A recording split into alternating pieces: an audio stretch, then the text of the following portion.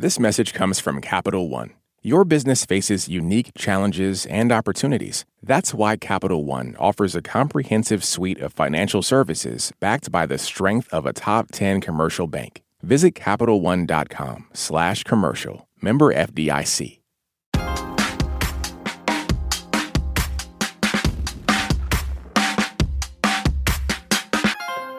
The AR-15 is the best-selling rifle in America. According to polling by the Washington Post and Ipsos, about 1 in 20 adults in the U.S. own an AR-15. That's roughly 16 million people. I own an AR-15, and I have to say it's an amazing rifle. I've had 2 AR-15s. I've used them both exclusively for target shooting. I do own several of them, and I've owned them since I was in the Army Reserve. I had to maintain that was my job as the armor of my reserve unit. I was also a police officer for a while. The AR-15 gets a lot of bad press, appropriately so, because of young males with mental problems and mass shootings. I do think that we need better gun control to prevent these weapons from falling into the hands of people. I don't think there should be any question about that. AR-15s have been used in 10 of the 17 most deadly mass shootings in the United States since 2012. And while they weren't initially designed for civilian use, they've become a powerful symbol for pro-gun advocates. That AR in AR-15 stands for Armalite Rifle, a reference to the company that first designed it for military use. Today, we talk about the history and rise in popularity of the AR-15. What does its cultural legacy mean for attempts to ban assault weapons? And why does this rifle cause so much more damage when it's used against you? I'm Jen White. You're listening to the 1A podcast, where we get to the heart of the story. We'll be back after this quick break. Stay with us. This message comes from NPR sponsor Charles Schwab with its original podcast on investing. Each week, hosts Liz Ann Saunders, Schwab's chief investment strategist, and Kathy Jones, Schwab's chief fixed income strategist, along with their guests, analyze economic developments and bring context to conversations around stocks, fixed income, the economy, and more. Download the latest episode and subscribe at schwab.com/oninvesting or wherever you get your podcasts. What does it mean to be Black in America? In NPR's Black Stories, Black Truths, a collection of stories as varied, nuanced, and dynamic as Black experiences, you'll hear it means everything. Search NPR Black Stories, Black Truths wherever you get your podcasts.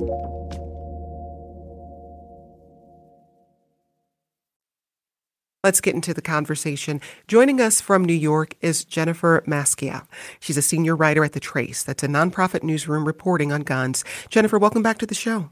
Thanks for having me. Let's start with the basics. What is a semi-automatic rifle?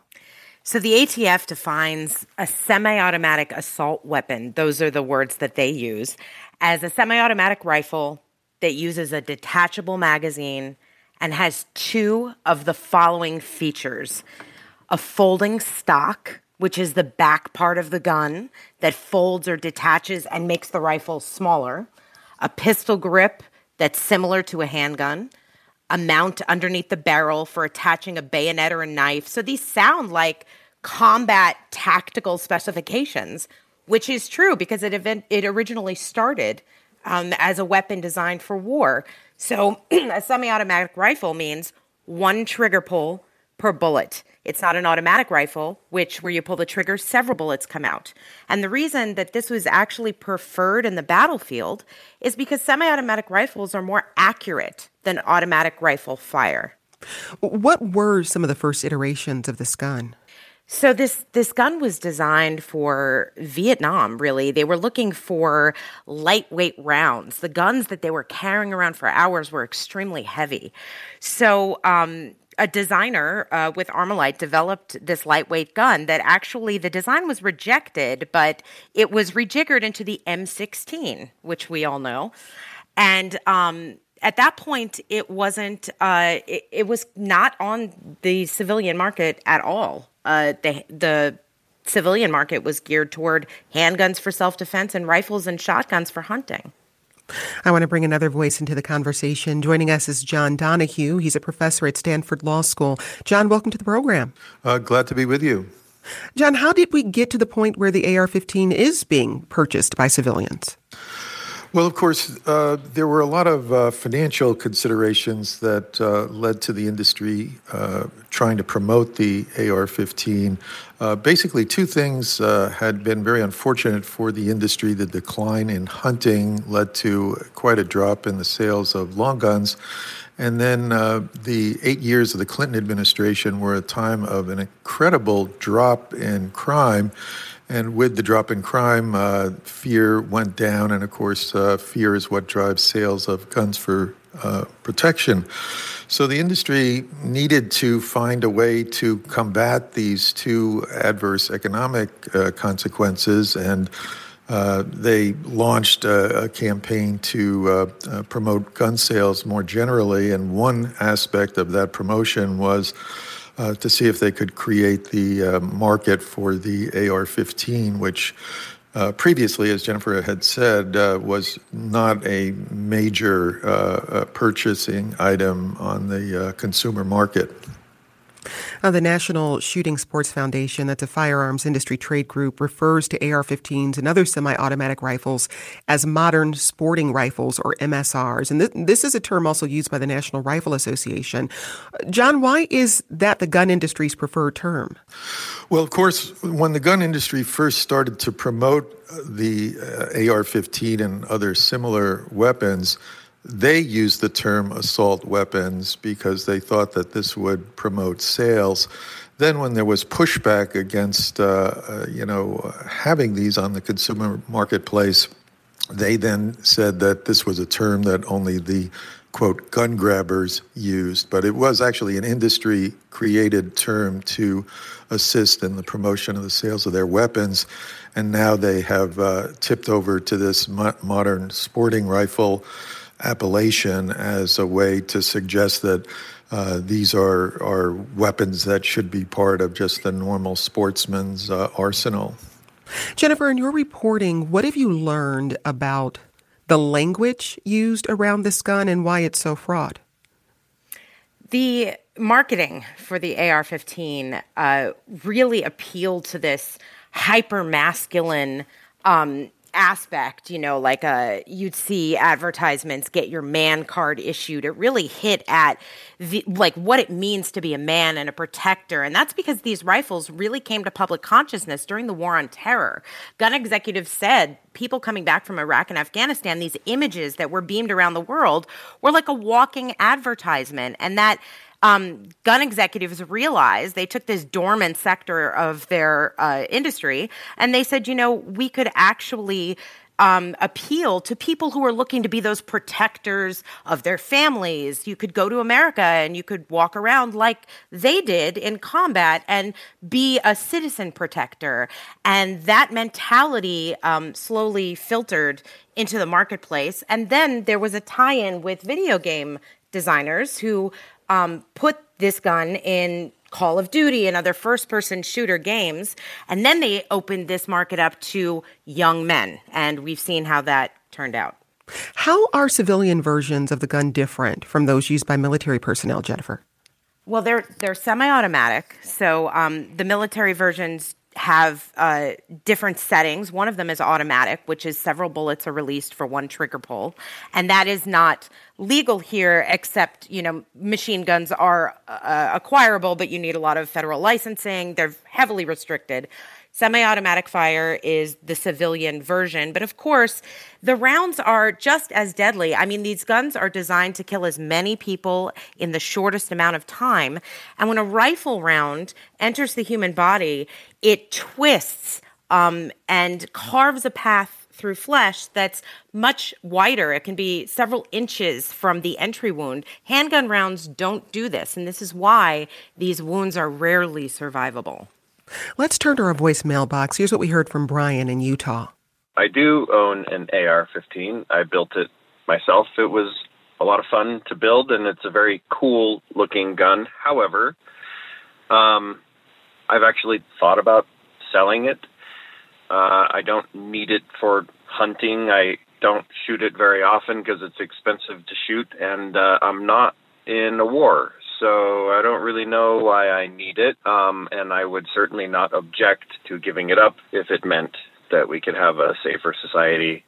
Now, John, like we heard in that message, the AR-15 can be built and it can be customized. What does that look like? Yes, unfortunately, you can add elements to the AR-15 that make it even more lethal. So, for example, the Sutherland Springs mass murderer who killed 26 people at a Baptist church in Sutherland Springs, Texas in 2017 had modified his gun so that he could change the magazines more rapidly. Of course, that aided his efforts to stand outside the church, shoot 254 bullets through the walls of the church at the head level of the people inside in the pews.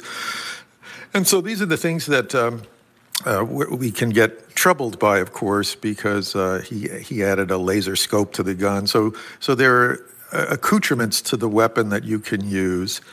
And unfortunately, there are often a lot of rather off-color aspects that are added to the gun. So you can get a dust cover that will say something like, "You're effed," as a sort of sign that this is a weapon of great power and we're going to mow down people we don't like. So I think in general, there are a lot of elements of the marketing of the gun and the accoutrements of the gun that probably are unhelpful for the individuals who might be at the margins of mental well-being, and many of those individuals show up at these mass shootings. Ahead, we speak to a reporter who visited Sutherland Springs, Texas, to learn how that community is recovering from the mass shooting. We'll be back with more from you and our guests in just a moment. This message comes from NPR sponsor BetterHelp. When you keep your stress bottled up, it can eat away at you. Therapy is a safe space to get things off your chest and to figure out how to make them better. Try BetterHelp Online Therapy, designed to be convenient, flexible, and suited to your schedule. Get it off your chest with BetterHelp at BetterHelp.com/NPR today to get 10% off your first month. Support for NPR and the following message come from the Wallace Foundation, working to develop and share practices that can improve learning and enrichment for young people and the vitality of the arts for everyone. Ideas and information at wallacefoundation.org. This election season, you can expect to hear a lot of news, some of it meaningful, much of it not. Give the Up First podcast 15 minutes, sometimes a little less, and we'll help you sort it out, what's going on around the world and at home. 3 stories, 15 minutes, Up First every day. Listen every morning wherever you get your podcasts. Let's get back to the discussion by adding another voice. Sylvia Foster-Frau is a reporter at The Washington Post. She recently reported on how the AR-15 became a powerful cultural symbol and how one community of mass shooting survivors are still affected by the carnage the weapon caused in their town. She joins us now. Sylvia, it's great to have you. Thanks for having me. So you recently reported on the community of Sutherland Springs, Texas, and that's the town where a gunman opened fire at the First Baptist Church in November 2017. 27 people were killed and 22 were injured.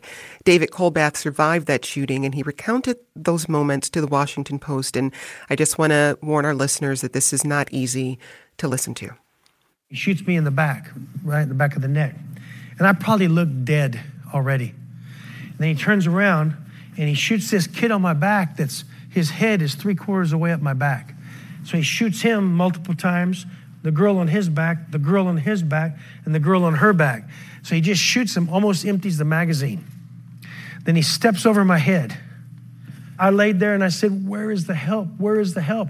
He'd leave, and it was 45 seconds with no noise, and we're thinking he's gone. And yet he came back in and shot the place up some more. And it was just, to me, it was a never-ending ordeal, an 18-minute ordeal of an ungodly amount of bullets being spent through this church. Sylvia, how has that attack stayed with the survivors 6 years later? It has not left the community, and they're still suffering every single day to this day because of that time. People are suffering from lead toxicity and all of the symptoms that come with that. People have been disabled permanently for the rest of their lives. Constant pain, constant doctor's visits, still shelling out money in medical treatments as things continue to resurface or treatments aren't working. Just the level of medicalization that they go through still, in some cases every single week is just incredible. And then there's just the tremendous grief and loss that comes with losing so many people. I think, we all expect in the course of our lives to have to lose our parents when they get a certain age, our grandparents, things like that. But to lose, in the case of John Holcomb, he lost 3 children, his pregnant wife, both of his parents, his brother, his brother's daughter was their first child, his niece. I mean, the scope of the loss, too, is also just very hard to comprehend. And so, like in John Holcomb's case, it's now him, his daughter, and his son, and they're the people that are left, and they've had to carve out an entirely new life and path for themselves. So it's really hard to see, as these mass shootings keep happening, knowing, that 5-6 years down the line, that's what that's going to look like for those people. You mentioned lead toxicity. Explain why survivors are suffering from that. Yeah, so when these bullets that are moving at such a high velocity enter the bodies of people, they pulverize and they go into pieces that are way too small, way too minuscule for a doctor to say extract or remove. And they're in internal organs. They're even on people's skin. You can see in several of the survivors' bodies that there are little freckles, purple freckles, they look like, in kind of all kind of regionalized in one area of their body that are these pulverized pieces of lead, and they leach in people's bodies, in people's bloodstream. So Morgan Workman, who survived the shooting, has struggled with lead poisoning and still goes to the doctor every single week. Now she's trying this kind of holistic treatment where she's getting a cocktail of vitamins in her blood every week as a kind of alternative because nothing else was really working. But because of that, she's been advised by doctors that not to have children, that she could not bring a healthy child to term because of the lead toxicity. So you see, right, this just the lifelong physical effect of just, she wasn't directly shot, right? And so you just see really the scope of the damage that it causes some people. We got this email from David who says, of the many features of an AR-15, the only feature that impacts the casualty rate in a mass shooting is the magazine capacity. As a responsible assault weapon owner, I could live with a magazine capacity limitation, but I see no sense in banning the other features. Jennifer, I want to come to you specifically to comment on the magazine capacity of this weapon. It's not for nothing that assault weapon bans are also accompanied with high-capacity magazine bans. When you can fire off 30 bullets in a matter of seconds, the fatality rate is much higher. The reason people want to limit magazine capacity is because if somebody has to stop to reload, there is a chance to tackle that shooter, which has happened, actually, in several shootings. Sylvia, what sorts of resources have come into Sutherland Springs to try to help this community heal? Yeah, so I think especially right after the shooting, there was a lot. Therapy and counseling organizations set up shops in the town. There is a state victims crime fund that made itself available, and donations and funds from across the country of people trying to help poured in. They were able to build a new church. They were able to get kind of the kind of initial medical care taken care of. But as we see so often is that then another mass shooting happens, another tragedy happens, and the country's thoughts and prayers and funds and donations shift to another community that's been affected. And so a lot of these folks who live in a rural working class area, most of them are still living in trailer homes and in kind of working class rural conditions and still really struggling to pay their medical bills because it's been 6 years and we've had countless mass shootings that have made national headlines since then. I think it's been very hard for them to continue receiving attention for what they're going through and what they've been through, and also to receive those kinds of services that people were so willing and quick to give at the outset of the shooting. As we said earlier, roughly 16 million Americans own at least one AR-15. Jennifer, how does that compare to the ownership numbers of other types of guns? Well, AR-15s are a fraction of the market. Gun rights groups like to say that they're in common use because that's kind of a phrase that the Supreme Court judges these cases by, as a gun in common use. But the truth is, we have 400 million guns in this country. So 30 million guns is but a fraction of the guns that are owned by civilians. Handguns are concealable. And that's why the market for handguns is much more brisk. AR-15s are, they're more lightweight than what they were trying to replace, but they're still an involved machine. I've actually fired AR-15s. You really have to know what you're doing. It's not something you can just strap in your holster and go. John, AR-15s were used in 10 of the 17 deadliest mass shootings in the U.S. Why are they the weapon of choice for these attacks? Well, as we said, there are a couple of dimensions to the mass shooting problem, and the industry does sort of target the sense of powerlessness and weakness that many potential mass shooters are motivated by.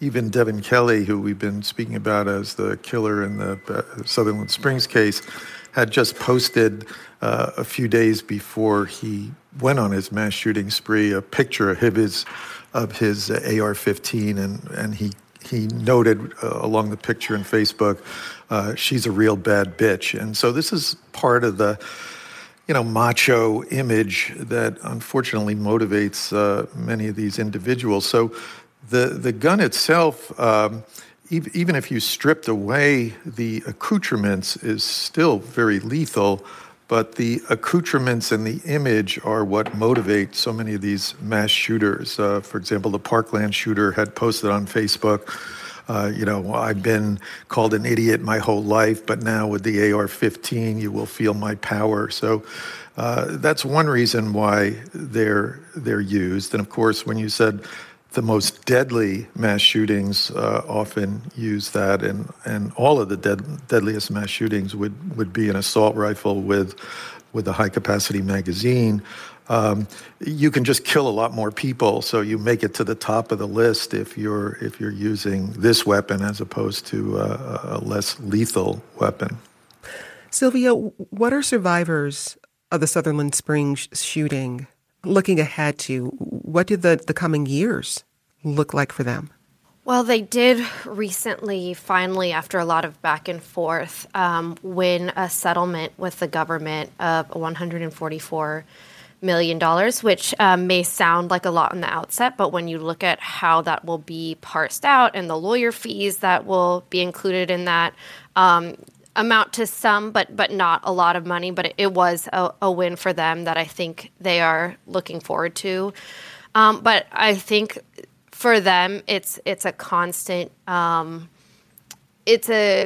understanding that there will be more mass shootings and learning ways to protect themselves mentally from having to relive and reprocess what they went through as it continues to play out in the country.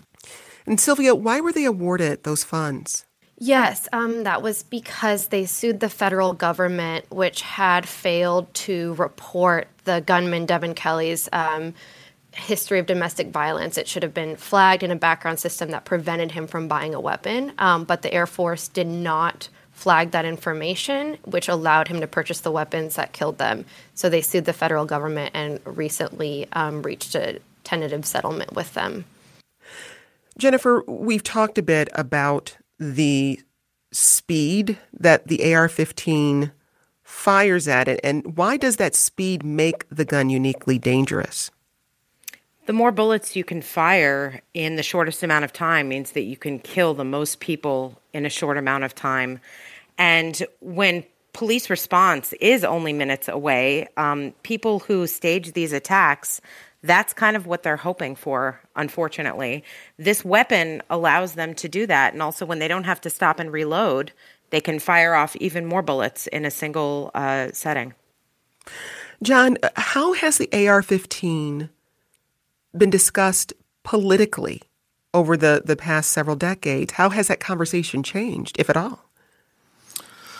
Well, of course, the entire gun conversation has changed massively over the years. There was a time when the NRA supported federal gun control measures. Ronald Reagan, of course, was famous for saying there's no reason why people should be carrying loaded weapons on the street. People of goodwill have to solve things in a peaceable manner.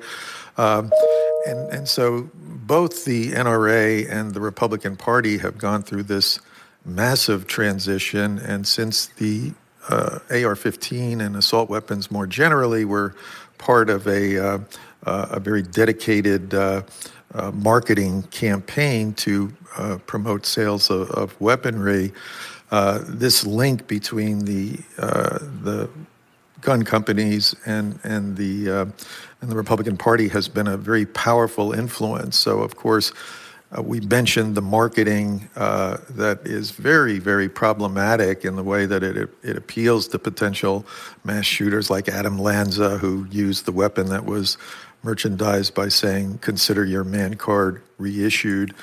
The problematic elements of this are so extreme in many ways.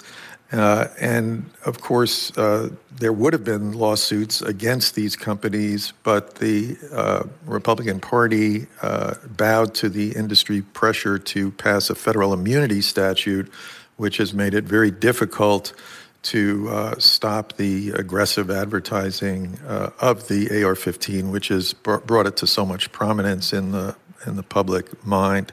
It's now become, the sort of device that is used to show contempt for people who are viewed to be more liberal or on the other side of the aisle, that I'm going to have the AR-15 and I'm going to bring it to political rallies in a way to, essentially intimidate people who have a different view than I have. Sylvia, it's important to note that you're in Texas right now covering another mass shooting, and this time it's in the city of Allen, where a gunman killed 8 people, including 3 children, in a shopping mall. How is that community dealing with this tragedy? It's just another community that's reeling from the fact that it hit so close to home. I think another kind of layer is that this gunman was also espousing neo-Nazi and anti-Asian hate that we've come to learn through his social media photos. And so a lot of the minority communities here are especially feel especially vulnerable and are I think they're just scared because they had been taking pride. This part of Dallas has or northern Dallas suburbs has undergone demographic change, and for a lot of folks it was a very prized aspect of their community that it had become diverse. And so I think knowing that someone had been kind of fantasizing about race wars and disparaging people of color and then goes on to commit such a crime. And he's Hispanic too. And so I think the Latino community in particular is really struggling with that. And yeah, I mean, it's more people who realize just how close to home these things can happen and feel especially vulnerable to go out in public and live their daily lives. That's Sylvia Foster-Frau. She's a reporter at the Washington Post. You can read their project on the cultural legacy of the AR-15 online. Sylvia, thanks for speaking with us. Thank you so much. We've still got a lot more to discuss after this quick break. Stay with us.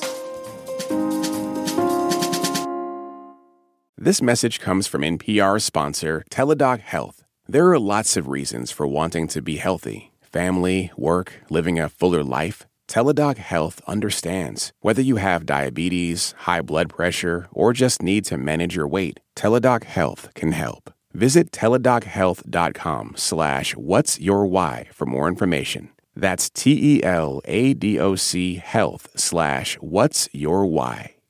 This message comes from NPR sponsor Vuori. Jump into a new perspective on performance apparel. Vuori makes products that stand the test of time and hope to inspire others to live vibrant, healthy lives, empowering your best life in clothing that can be worn for just about any activity from running to yoga. Visit Vuori.com/NPR to receive 20% off your first purchase and enjoy free shipping on any U.S. orders over $75. Discover the versatility of Vuori clothing. Let's get back to our conversation with this email from Wendell, who says, most owners of AR-15s and other military-style weapons have these weapons because they believe we will soon be in a war or already in a war. They are saturated with conspiracy theories perpetrated on talk radio and social media. I mean, Jennifer, what do we know about what motivates people to purchase these weapons? What a lot of gun owners say, and that what I think many Americans don't understand, is that these guns are fun to shoot. I mean, they're derided as, oh, you're playing war games in the woods. But the truth is that they are accurate. They're kind of like wieldy. I mean, you have to really know what you're doing. And once you master a weapon like that, it makes you feel powerful. But they really are fun to shoot. People really seem to enjoy these tactical weapons. I have family members who own them and build them, and they really don't see any practical purpose in the real world, like you'd carry a concealed handgun for self-defense. It really is just a tool that they enjoy. You know, Jen, we touched on the idea that AR-15s started out as a military weapon, but who made that call to start marketing the gun to civilians? Well, that happened in 2005. It was after the War on Terror, when we saw all these images of people with these guns. Smith & Wesson, and we know this from Washington Post's wonderful reporting where they got internal company documents, Smith & Wesson really saw an opportunity in the market. They saw that these tactical rifles were flat. No big gun maker had really taken one on. So they decided to take a chance, and they found success. But, the NRA, the gun lobby, they looked down on these weapons because they didn't really see a practical purpose. Again, they're not concealable. They're not something you can use for self-defense. They didn't really see their place in society. And of course, when they hooked up with the video game makers, suddenly a new market was created. I want to go back to our voicemail box. Here's a message we got from Bonnie in Tennessee. I'm originally from Baltimore, Maryland. I moved to East Tennessee about 5 years ago. East Tennessee and all of Tennessee has a love of gun culture here. My husband purchased several handguns and rifles and also an AR-15 simply because he could, out of curiosity. I had the opportunity, though, to practice shooting each one of these guns, and I found that the AR-15 was the one I liked the best. It was lightest in my hand, it was the easiest to use, and it was the one that gave me a sense of power. We also got this email from Roberto, who says, I own one AR and am politically on the left. I used to be very anti-gun ownership. With the pandemic showing how fragile our society is and the rise in violent anti-trans, queer, and immigrant rhetoric, I wanted the most effective means to defend myself and loved ones facing direct and indirect threats. When we talk about the political debate around guns, it's very divided, red and blue, conservative, progressive. But when we talk about actual gun ownership, Jennifer, is it that straightforward? No, it's not. There's millions of liberal gun owners in America. Actually, many people in the gun reform movement now own guns themselves, and they're trying to model responsible handgun ownership. This is very different from the beginning of the gun reform movement, like 40, 50 years ago, where they were calling for handgun bans. At this point, many Americans own guns. It's not as partisan as people might think that's just because the public conversation around it has become very polarized. But it's not for nothing that Republican lawmakers are posing on their Christmas cards with these guns. They're not holding 22s. Guns have become an organizing principle for far-right republicanism, with AR-15s as the chief symbol. We got this email from Bob who says, when I enlisted in the Army late in 1969, the AR-15 was issued to us in basic training. We were among the first recruits to get it. It was easy to carry and the ammunition was relatively lightweight. As a military weapons enthusiast since childhood, I was extremely pleased to be trained on this rifle. I never felt the urge to own the semi-automatic AR-15 version, though, until I heard that Bill Clinton might ban their sale. John, take us to that period in history and explain how potential bans or even suggested bans affected the sale of AR-15s. Yes, it's quite an interesting dynamic. Of course, the late 80s were the emergence of the mass shooting problem, and so naturally government tried to respond to that mass shooting problem and did succeed in 1994 in getting a federal assault weapon ban passed, which did reduce the number of deaths from mass shootings. But the Republican Party switched sides on that issue. President George W. Bush had campaigned saying he would support the retention of the assault weapon ban, but by 2004, the Republican Party had switched on that issue. And so 10 years later, the ban was lifted. And every time there is an effort that might suggest you would return to the assault weapon ban, you do see quite a stimulus to gun sales. Also, a lot of this rhetoric that, the United States is about to collapse and you need assault weapons is part of the marketing device. So when Barack Obama was, elected president, there were some racist memes that, now the country is at more risk because a black president is in power and you better get your AR-15. So anything that can be used to stimulate fear is a very powerful tool to promote gun sales, and that's something that the gun industry and also the Republican Party as a political device has been anxious to stimulate. I'm really curious about the use of video games in the marketing of AR-15s and how that relationship even formed and how it made the gun more mainstream. Jennifer? Yeah, a few years after these started selling, the designers of Call of Duty contacted Smith & Wesson, and they started recording the sounds of this gun being fired and for their video games. And you're having these authentic, actual sounds of gunfire in these video games, and the people who played them thought that they were warriors. This seems to have appealed to a certain caliber of, young male who is, has these aggressions, and so that really, it kind of found a niche there. But as we've seen, that can be extremely toxic, that association. And it's actually because of the marketing that several states have passed laws against this kind of marketing to kind of find a workaround for the federal immunity, because they can't sue them on a federal level. But that's actually how Sandy Hook victims got a settlement out of Remington, because Connecticut had one of these laws about negligent marketing, and they were able to use that. Well, in February, Republican Congressman Barry Moore of Alabama introduced a bill to declare the AR-15 the national gun of America. And what I'm hearing from both of you is that this gun has become a cultural symbol of some kind. What do you think it symbolizes? I'd like to hear from each of you. John, I'll come to you first.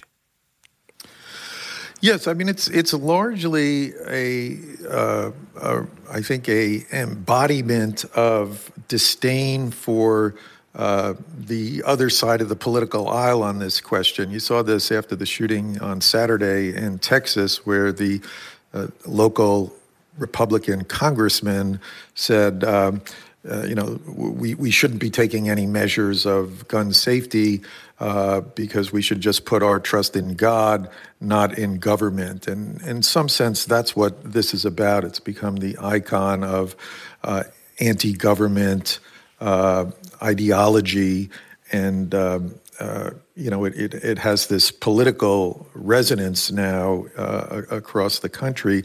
I should add, though, that 2/3 of Americans want more gun safety legislation. Only 8% want less. And yet, with the Supreme Court that we now have, the movement is very much in the direction of less gun safety regulation. So even with all of the advertising, most Americans would like to see a greater emphasis on gun safety legislation. And Jennifer, your thoughts about what this gun has come to symbolize? It's come to symbolize a way of giving power back to people who are feeling powerless at a time of great change. We're facing a great demographic shift, which is going to put white Americans in the minority for the first time. The technology is changing, leaving a lot of people behind. And also we're getting aggressive marketing that enemies are right around the corner and you need a gun to combat them. Also, if your argument is that we can use guns to counter a tyrannical government, what better way to do that than with weapons of war? It may seem laughable that anyone would think about taking a stand against the United States government, even with AR-15s. But, in their mind, it does even the battlefield. On Monday, a Texas House committee passed a bill that would raise the age to purchase assault-style weapons from 18 to 21. Jennifer, why is that significant? The Uvalde shooter got his gun a couple days after his 18th birthday. And that, if he wasn't able to do that, 21 lives might have been saved. There is an argument that the brain doesn't fully form or mature, are able to weigh consequences and risk-taking and decision-making until after adolescence. So, and also the fact that, some 18-year-olds are in high school, and it's not really a good idea since, especially since we've seen so many school shootings, that somebody in high school could be able to buy these weapons. The other side is that 18-year-olds can fight for their country. So why shouldn't they be able to fire the same guns at home? John, how much do purchasing age laws affect the number of AR-15 type guns being sold? Do we know? Well, we don't know, but basically anything that would cut into the market, the industry is obviously very aggressively opposed to. But as Jennifer just mentioned, there are added risks of allowing 18 to 20-year-olds to have any type of weapon. And for that reason, the federal government has put limits on purchasing handguns even. So I think it is a very good idea. The most homicidal ages are 18 to 20, and therefore we do want to limit the risk by at least raising the age if we're going to have these weapons available. We got this email from Kathleen who says, we need to stop being delicate around descriptions of what these powerful weapons do to bodies. One of the women shot in Allen, Texas, was approached by a first responder, and he found she had no face. Is that worth the fun you get from shooting it? Jennifer, what does the research tell us about the effect of AR-15s on the number of mass shootings and the number of casualties in mass shootings in the U.S.?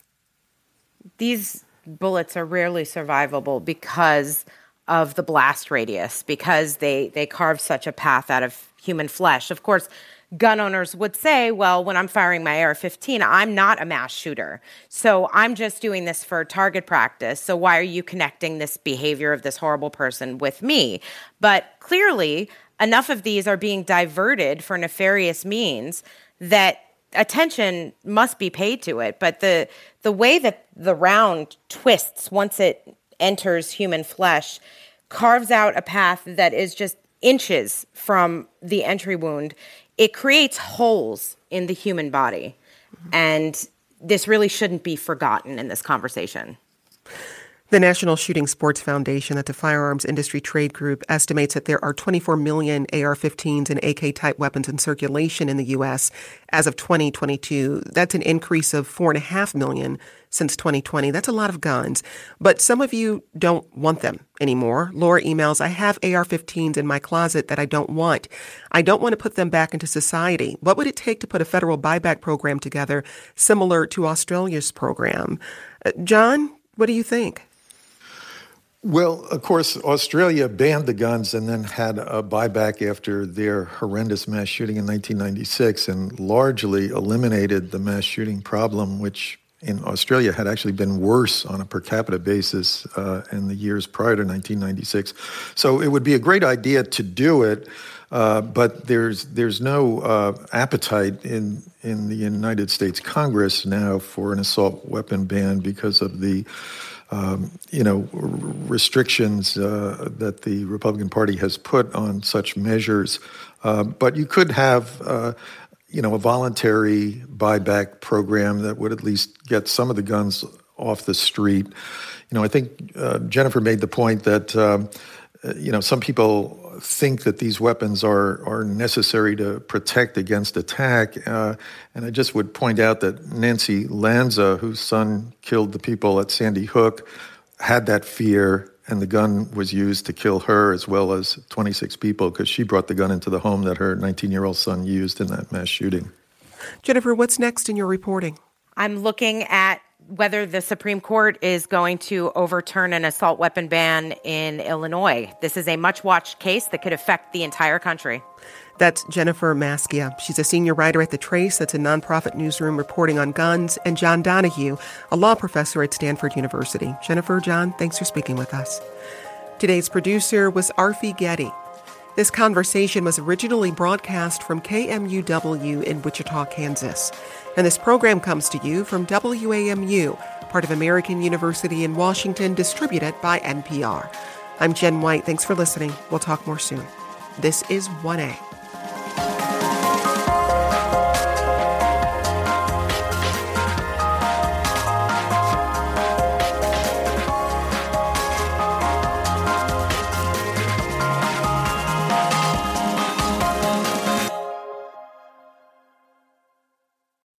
This message comes from NPR sponsor Homes.com. When you're home shopping as a parent, you have lots of questions about local schools. That's why each listing on Homes.com includes extensive reports on local schools, including photos, parent reviews, student-teacher ratio, school rankings, and more. The information is from multiple trusted sources and curated by a dedicated in-house research team. It's also you can make the right decision for your family. Homes.com. We've done your homework.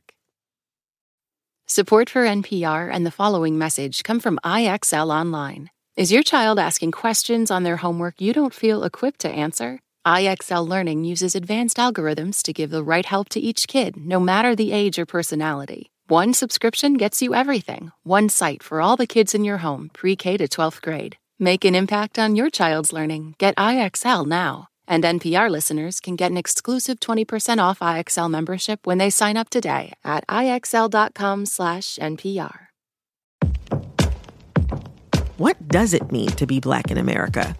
In NPR's Black Stories, Black Truths, a collection of stories as varied, nuanced, and dynamic as the Black experience, you'll hear it means everything. Search NPR Black Stories, Black Truths wherever you get your podcasts.